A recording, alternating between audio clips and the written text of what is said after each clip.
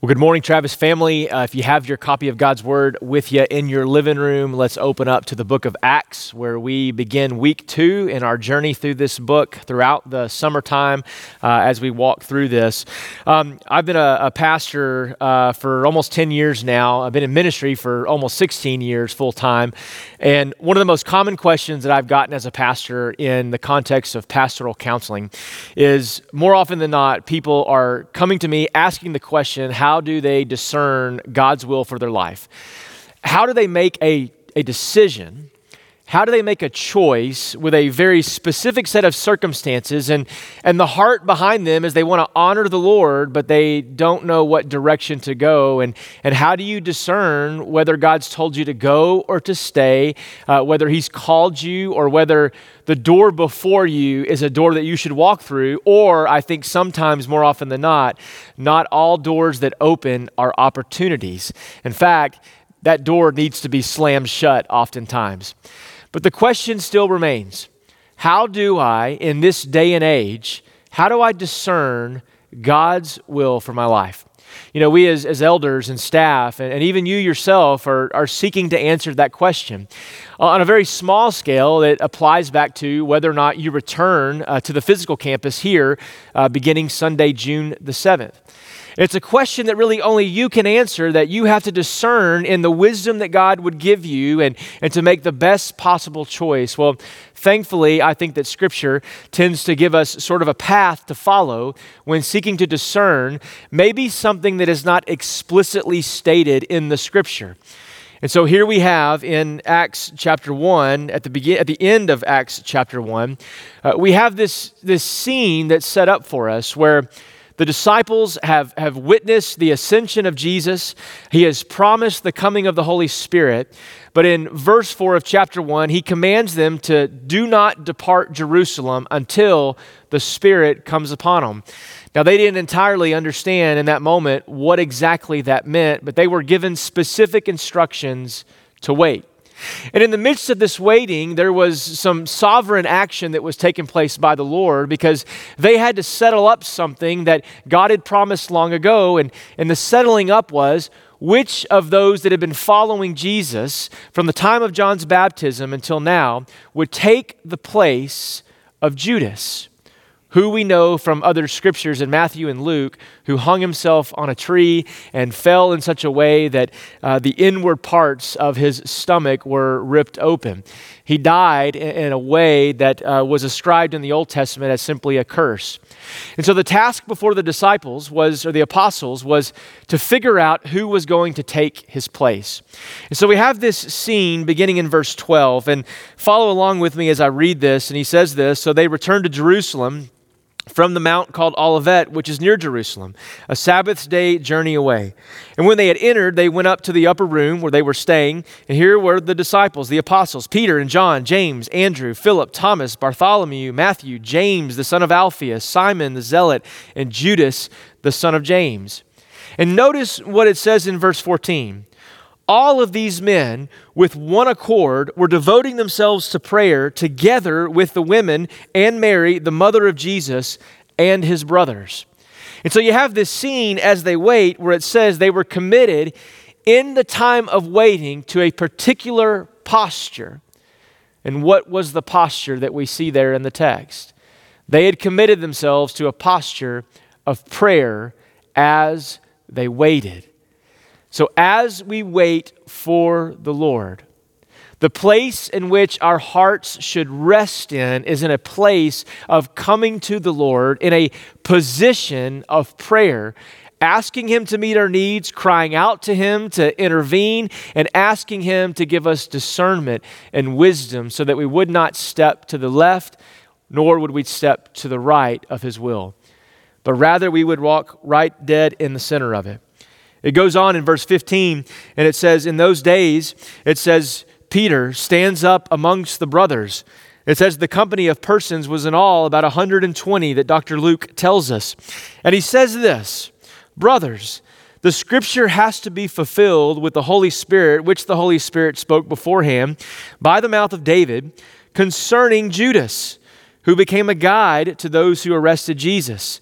for he was numbered amongst us and allotted his share in this ministry. Now this man acquired the field and the reward of his wickedness, and falling headlong, he burst open in the middle, and all his bowels gushed out. And it became known to all the inhabitants of Jerusalem that the field was called in their own language Akeldama, that is, the field of blood, for it is written in the book of Psalms, may his camp become desolate, and let there be no one to dwell in it, and therefore let another take his place.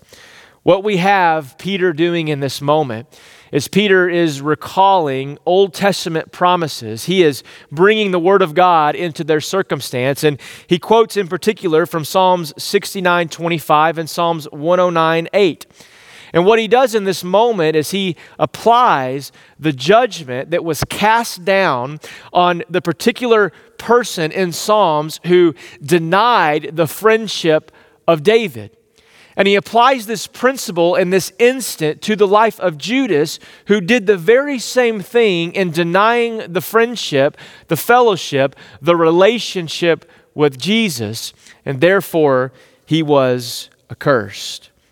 The text goes on and he says in verse 21, so the men who have accompanied us during all this time that the Lord Jesus went in and out amongst us, beginning from the baptism of John until the day in which he was taken from us, one of these men must become with us a witness to his resurrection. So one of you must replace Judas the traitor. And the qualification was that beginning with the baptism of John until the day he was taken from us, you have witnessed and you have behold with eyewitness testimony, not just hearing about it, but you saw and you witnessed it with your own eyes. And so the disciples, the men, put forward two, Joseph, called Barsabbas, who was also called Justus, and Matthias. And they began to pray, and they said in verse 24, you, Lord, you know the hearts of all. Show which one of these two you have chosen to take the place in this ministry and apostleship from which Judas turned aside and to go to his own place. And so it says at the end in verse 26, they cast lots for them, and the lot fell on Matthias, and he was numbered with the 11 apostles, making it 12 once again. The question that still remains before us, that the text is sort of crying out to us, is how do we answer the question, knowing God's will for our life? And while that may be a particular notion to this particular passage of Scripture, there's actually a broader way in which I want to look at this. You see, what we have here is we have the calling of the man who would take the place of Judas the apostle. Now, the apostle really means in the Greek, it means one who is sent by, one who has been commissioned and sent with a mission, but also one who could gather eyewitness testimony about what they had seen. You see, when we answer the question, what is God's will for our life, it needs to be understood in a larger paradigm, so to speak, that everything that we do, every choice and decision that we make ought to be done with the mindset that we are being thoughtful of what God is doing within His kingdom to expand His kingdom. So in one way, we're not like the apostles that we've not seen with eyewitness testimony, but yet in another way, we understand that as disciples of Jesus, we have been commissioned by God to be on mission, sent out into our city and sent out into the nations to proclaim the good news and the message that He has given. So one of the first principles that we gather in trying to understand making larger decisions is that we have to keep God's larger mission, to keep God's larger task in mind anytime we seem to make a decision. That rightfully so, the question would be, if I choose this, how will it impact the kingdom of God in my choice? And so what are these immediate ramifications, and then what are the eternal ramifications? But I think when trying to discern God's will, I believe that one of the things that the end of Acts chapter 1 actually teaches us is what I would just imply, and it's been noted by other scholars and authors, is that oftentimes it's helpful to make a delineation between God's revealed will and God's concealed will. Now, what I mean by that is simply this, that God has revealed His will and His larger purposes to us in His Word. And anything that He explicitly states to us that has been given in Scripture, that it is a given to us, that God is not hiding anything from His people. But yet there are times that Scripture may infer answers to certain questions, but don't speak specifically to the question before us. Case in point, where does it say in Scripture that we should return to the physical location of Travis on Sunday, June the 7th? Well, I would contend with you that if we were to read this book 100 times over, we wouldn't necessarily find the answer to that specifically written. And so many of our questions in life are geared towards those types of questions that maybe we can't find an exacting answer in the Word. What college do I go to? What woman should I have as my wife or husband? Should I take this job or that job? And so more often than not, we find ourselves trying to wrestle with what this concealed will, because we want to be obedient to what God has called us to do. We want to apply a specific amount of wisdom to the situation and then to make the best choice. But how is it that we do that? Well, God's concealed will is something that we are seeking after, as opposed to God's revealed will. We know that marriage between a man and a woman has been sanctioned by God, but we don't always know specifically who that other spouse is supposed to be. We learn it in time, and we court or we date or wherever you fall on that spectrum. We understand that the Bible reveals to us that we should work hard and not be lazy, but it doesn't specifically say what jobs we should take and what opportunities are of the Lord and maybe are not of the Lord. And so we pursue. But here's the thing about God's concealed will versus God's revealed will, that I think it's always best, and I think what is applied here in the Scripture that we see is that the disciples or the apostles in this moment, that they applied God's revealed will first to the thing that they didn't quite understand. And what I mean by that is that we see when Peter begins to talk about the Holy Scriptures, specifically in the Psalms, Peter brings in Old Testament scriptures to inform their very current and real circumstances. In other words, what Peter does for us, and we see this beginning in verse 16, is he allows the Bible to reveal the authority in his life. And so he's yielding his life and he's leading these men who have gathered together to pray, this 120 in number, and he is calling them back, get this, to the Scriptures, but more importantly, to the authority of those Scriptures over their life. Biblical authority, perhaps, is one of the most important tenets of our faith. That without authority and without this book being authoritative over our life, then it is just simply a book that has great moral value, but it really has no power and it really has no influence over us, absence of that authority. And that authority is deeply rooted in our understanding that this is the Word of God. It's an old school sort of dilemma. It is a thus saith the Lord. And when God speaks it, we want to believe it and we want to follow it and we want to yield to what it is that God has called us to do. Peter, in this moment, begins to call upon the authority of Scripture, reminding them at the end of verse 20. He reminds them of the curse of Judas, but then at the end of verse 20, he says, so therefore, let us take his office. Let us call another individual to this specific set of circumstances that we have. Now, what's interesting about this and why I sort of look at the passage in this dichotomy, because Peter quotes from the Old Testament that they should call a new apostle, but yet there's also what's revealed here is that God hasn't told them yet who that man is supposed to be, but rather they are to engage in a process to discern what it is God wants them to do. And friend, I want to say this about any of us that might be struggling with an answer regarding God's specific or concealed will in our life. The answer that we don't know yet.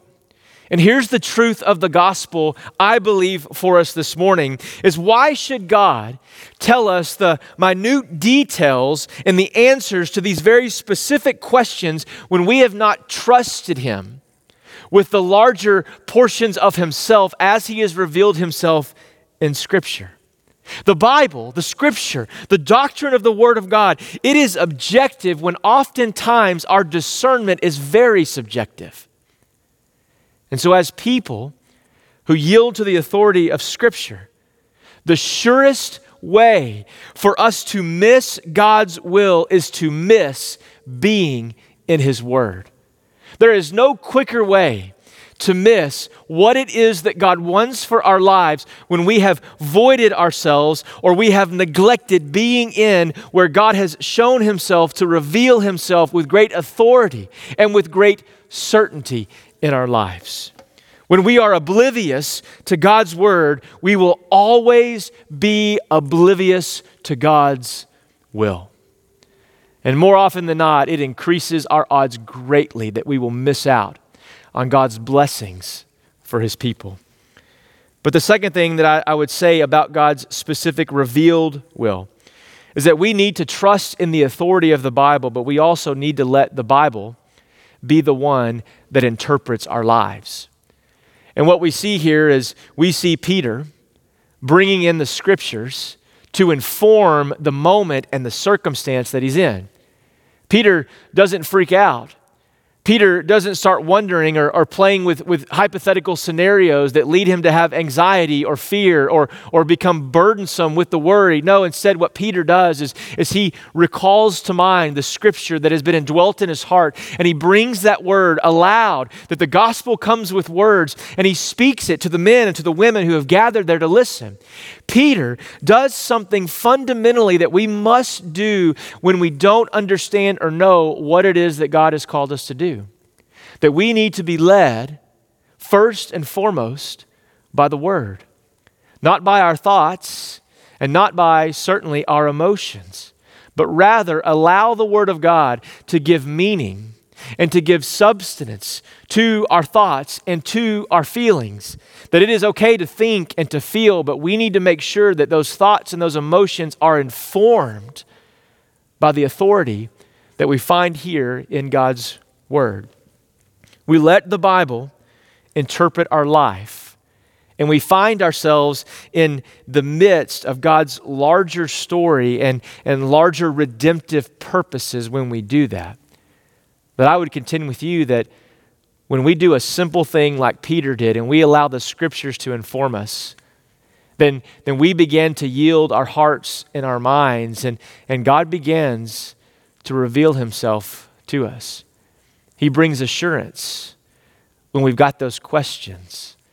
And it's what we would just call in other places to be led by the Spirit of God, to be led by Him, which is deeply rooted in yielding our hearts and our lives to the authority of God's Word. And so we let the Bible interpret our life, but we also do what the Bible says. And so when He says, let us take another for this office, we see in verse 21 the transition. So they did what the Word of God told them to do. God spoke, and His people responded in obedience. Do you know that this is the same thing that God wants for us this morning? I don't know what God is speaking to you about in your own life. I contend that many of you who are walking with Jesus and you're full of the Spirit of God, like there's something in your life today that you know that you need to do, but you have deliberately said no to over and over and over again. And what we want is we want to take what's happening at the end of chapter 1 and seeing Peter recall the Word of God and seeing the people respond in obedience to the very thing that God has said. Do what the Bible says. The Bible says that we should seek holy lives. The Bible says that we should seek to be like Jesus, that we should serve our spouses, that we should be active in our local church and loving on one another, loving our friends and our neighbors. These are the things that we can know for certain are God's will. But I also want to address, in the pursuit of knowing and trying to understand what the revealed will is, I think it's important to note that we are really to only look for God's concealed will through the lens of the revealed will. Meaning this, God is never going to ask you to do something that is found contrary to the Word. He's never going to ask you to do something to violate the commands and the precepts and the principles of Scripture. But rather, what God wants from His people is for His people to follow and to walk in obedience as one who has been sent by God to follow the will of God and to pursue those things. And so, back to our original question, how do I go about in understanding this specific area of my life and what God's will for my life is? Well, I think when we back out of the text and we take the larger 30,000-foot view, so to speak, we see a couple of things that happen on a larger scale. Number one, we see this idea in verses 21 through 23 where these men who were discerning this, they were gathering all the information. You know, whenever I'm trying to make a tough decision in my life, I want to gather as many facts as I possibly can. I want to put all of the pieces of the puzzle on the table before me before I begin to start to put the puzzle together. I want to make sure that I have all the facts to the conflict, to the situation, to the circumstance, before I make any judgment, before I make any choice, before any decision is made. I want to make sure that I have the truth before me. Everything gathered. And so I want to gather all of that information. And then I want you to notice this. If we jump back to verse 14, notice what it says, the posture. It says in verse 14 that all of these men with one accord, they were doing what? They were devoting themselves to prayer. So as we gather all of this information to make a choice on a very specific circumstance, we enter into a place and a posture of prayer before the Lord. And listen, these words that are used in verse 14, everybody being unified with one accord was devoting themselves to prayer, waiting patiently for God to deliver on His promise, the promise of His Spirit. I'll just say this as an aside. These folks were not praying in the sense of trying to achieve some certain level of piety to then receive the Spirit of God later. No, they were simply resting in the fact and the longing that God had promised to give His Spirit. And so they were saying, we're waiting, God. And isn't this so much of what prayer is? It's realigning our hearts and the timing of our circumstance. It's realigning our own timing and making sure that it is on God's timing, because our timing is not often God's timing. And so we gather the facts, we commit to a place of prayer. And then I want you to notice in verse 26, where there just seems to be this trust that takes place. It says in verse 26, they cast the lots, and the lot fell on Matthias, and he was numbered with the 11 apostles. Many years ago, I was asked the question, in light of this text, is casting lots the way in which biblical New Testament Christianity should function in light of how we discern the will of God for our life? And the easy answer to that is simply this. After this moment in Acts 1:26, from chapter 2, verse 1, all the way to the end of Revelation, noticeably at no time ever does God allow, or do God's people cast lots again to discern God's will. It was a common practice in the Old Testament, but after this moment, this is the last instance in which we see this. Why? Because the answer relies in the fact of Pentecost. It rests in the notion that the Spirit of God indwells in the believer, and that when we walk in the Spirit and not in the flesh, that we're able to understand what it is that God wants us. And so what we see them do in this place in verse 26, they cast the lots as a description in this moment of trust in the sovereignty of God. That they've gathered all the facts, that they've prayed, and now they trust and they ultimately make a decision. And then they go and they follow. But if I could give us one last bit of advice that maybe is implicit in this text and maybe not entirely direct, is this. When we're trying to answer the question, what is God's will for my life? We are much better off seeking the person over the promise. And what I mean by that is if we will focus our attention not on the answer to our question, but rather on the person of Jesus, we will find ourselves in a position of strength and in a place of peace and rest in our hearts. Friend, the only way that I know how to focus on a person is to have a relationship with that person. That the only way I can ever really be assured that I know Jesus, that I'm making the best decision for my life and following God's will, I cannot do that in the absence of a relationship with Jesus. And if you're watching this today and you don't know what it means to have forgiveness of sins or to walk with Jesus in the way that's described here as these disciples discern the will of God, I want to invite you. You can enter in a comment down below. You can access one of our staff members or some folks on staff that would love to visit with you through travis.org. We would love to visit with you about what it means to have a personal relationship with Jesus. But if you've been walking with Jesus, and maybe you sort of gotten off track or you find yourself out of alignment with him, then the call this morning is for you to realign, to recalibrate, to readjust, to make sure that your relationship with him is right so that you can discern, so that you will commit to discerning and seeking God's will for your life and not your own.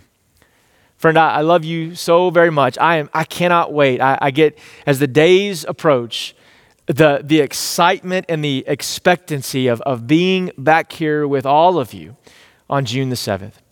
I want you to continue to pray that our elders and staff, that we would heed the wisdom of Scripture, that we would heed some of the wisdom that you guys shared on the survey as we read through that, and that we would just simply apply wisdom to the circumstance as we seek to be faithful to the Word of God. I love you, and I will see you here next week. God bless.